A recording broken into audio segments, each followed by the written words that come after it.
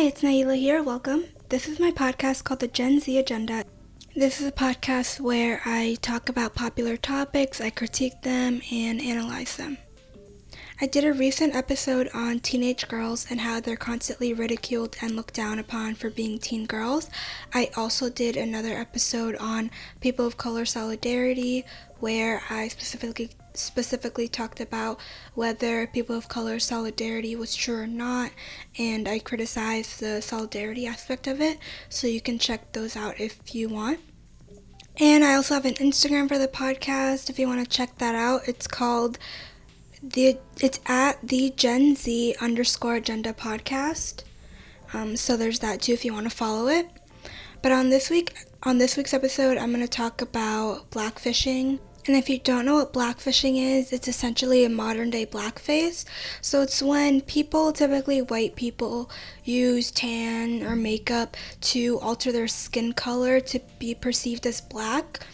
But this is typically done by white influencers, so they do this in order to kind of enhance their social media engagement. So whether it's more job opportunities or more sponsors or more likes on a post, it generally has to do with that. I'm not talking about girls who wear foundation shades 5 times darker than their actual skin tone. I'm talking about girls who physically change their physical features to be perceived as black on social media to get some sort of clout when they're really not at all. So when someone does blackface, that's essentially what they're doing. And blackfishing, blackface is when somebody isn't black and they kind of use makeup or tan to be perceived as black, which is insulting. But blackfishing is doing that, but using it as an ulterior motive to kind of get more engagement.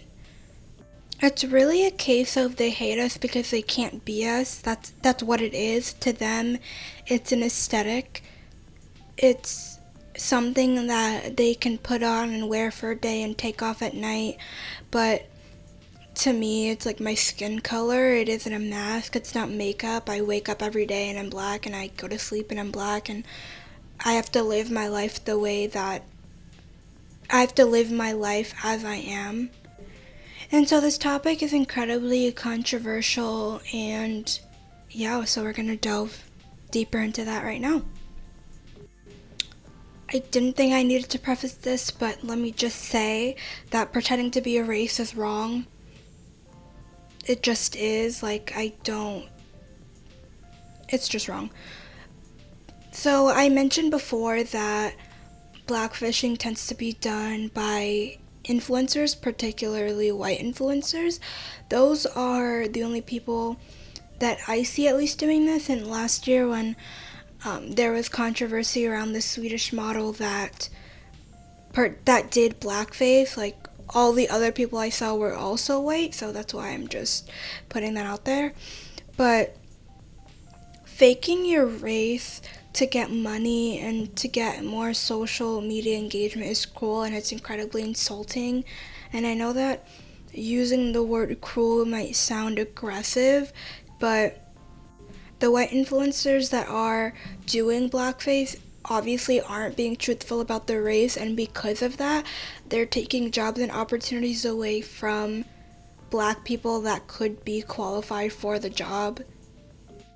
For example, with the Swedish model, if you went on her Instagram, without ever seeing her, you would just assume that she was black because that's what she was. That's the image that she was portraying on social media. And so somebody found an old picture of her and asked if that was her, and she said yeah. And so that person asked her if she was white, and she said yeah, I'm white. And so, there's so much wrong with that, because if you actually see the picture, it's very obvious what she's doing, number one. But number two, she was also, her face and her brand, her personal brand, was being reposted by, other black women's pages, and she really made it seem as if she was black, but she also didn't deny that she was, she didn't deny that she was white. And so there's just there's just so much, because it's like, when you really think about it, if she could have profited off of her whiteness and like how she truly authentically was, I'm pretty sure that's exactly what she would be doing. I don't want to just say white influencers, but influencers in general lack common sense. At least most of them do, and they have this really amazing ability to do problematic and controversial shit. They almost do it with ease, and they also have the ability to not feel empathy, and to almost rarely ever feel empathetic about their actions. I mean, I could do a whole episode about influencers, but I'm gonna save that for later. I just needed to add that in there. Black life isn't glamorized. I mean, that's been apparent for a long time now. Like, I don't think people who aren't black would not choose to be black. I mean, that's just the reality of the situation. Being black and living your life is hard for a multitude of reasons. So, I mean, I think this concept, as insulting as it is very interesting to me. Like, it's really interesting, which is why I wanted to talk about it, because of the reasons that I'm going to mention now. I think it's interesting to me how the way that I look is something that's sought after, but the way that I'm treated is not.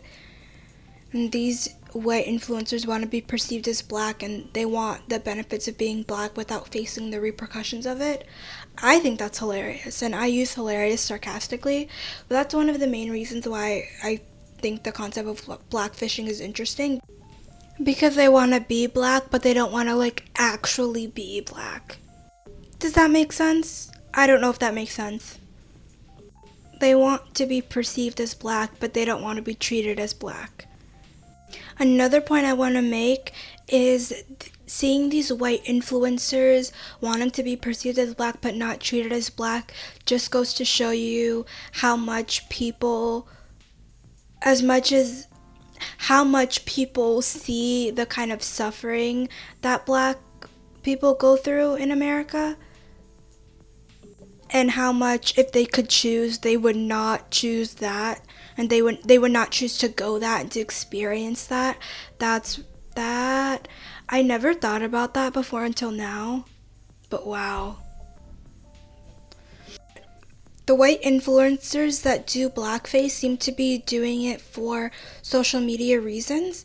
And my question is that if these white influencers are able to get jobs and opportunities for doing blackface, were those jobs and opportunities really meant for black people? Because if these white people can be perceived as black and say that they're black and get the jobs for black people, then were they actually for black people in the first place? Because how is it then that someone who's not black gets jobs that are meant for black people? Like, it really doesn't make any sense to me. Cultural appropriation is a really big factor in the conversation about blackfishing, so that's what I'm going to talk about now. That's my next point that I'm going to make. So white people wearing braids, which by the way is a protective style for black hair, and tanning themselves to oblivion to the point where they can be perceived as black, is cultural appropriation. There's no other way to put it. That's just what it is. Black culture is something that has been picked apart, heavily criticized, and stolen from for many years now. On the topic of blackfishing, it's incredibly insulting to see a white person do blackface and wear braids and also be praised online for their looks, and to also see them advance in their careers, because the energy is never kept for actual black people. And I'm really tired of seeing white people wear cornrows and get praised for it because it looks good on them, while on me, an actual black person, it's gross and unappealing. So why is my culture better appreciated when it's stolen? I don't understand this, and I also don't understand the fact that black culture is constantly being stolen from, but then it's also always being reconstructed in a way, which I think is funny.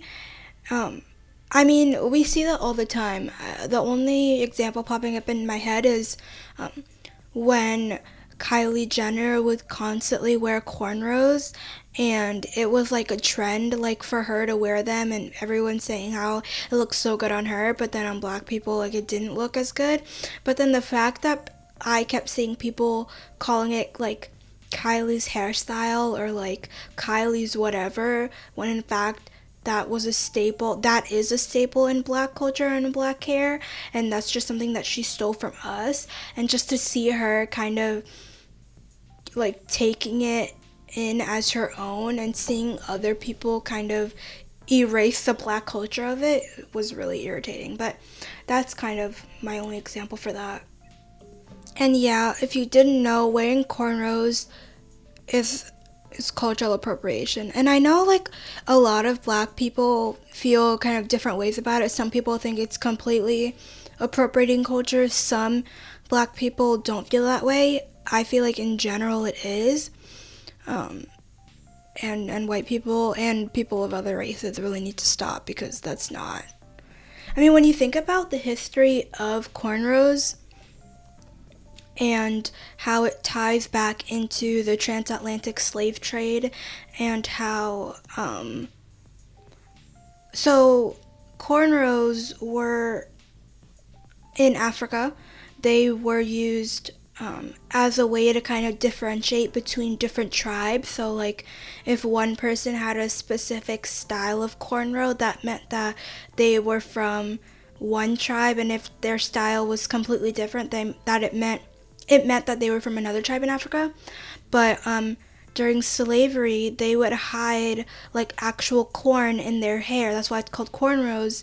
They would hide corn in their hair, and they would use that corn to eat it, because they weren't given food, when they were in the field working. And so all the women would wear their hair in cornrows, and so that's kind of where that came about. And when you really think about it, the history behind it, I know not a lot of people know the history behind cornrows and braids, but when you educate yourself about the history behind it, there's no way that it couldn't be cultural appropriation for a person of color or for a white person to wear cornrows. It's just like, it just is. And I watched a documentary about it. I think it was Elle that did a documentary about this. But after slavery, wearing cornrows was like not the thing back then. It kind of like died off. And it came back later on. But I just think white women and people of color need to leave cornrows alone, because it's not for you. And like our braids, those are our protective hairstyles. Like, leave that alone. That is not for you. That's not your culture. Like, you look stupid. That was a tangent, but back to my question. Why is my culture better appreciated when it's stolen? When other people take our hairstyles, our music, our appearances, etc., it's cool or it's trendy, but whenever we reclaim our culture and take back what was stolen from us, all of a sudden we're pressed, we don't know what we're talking about, and we're too sensitive. Like, it really doesn't make sense to me at all. It doesn't. And I could honestly go on another tangent about calling black people, especially black women, sensitive, but maybe I'll leave that for another episode, because let me leave that for another episode. There's a lot to unpack there. But yeah, so this is the end of the episode. I hope you enjoyed it, and I will be posting another episode next Thursday. See you soon. Bye.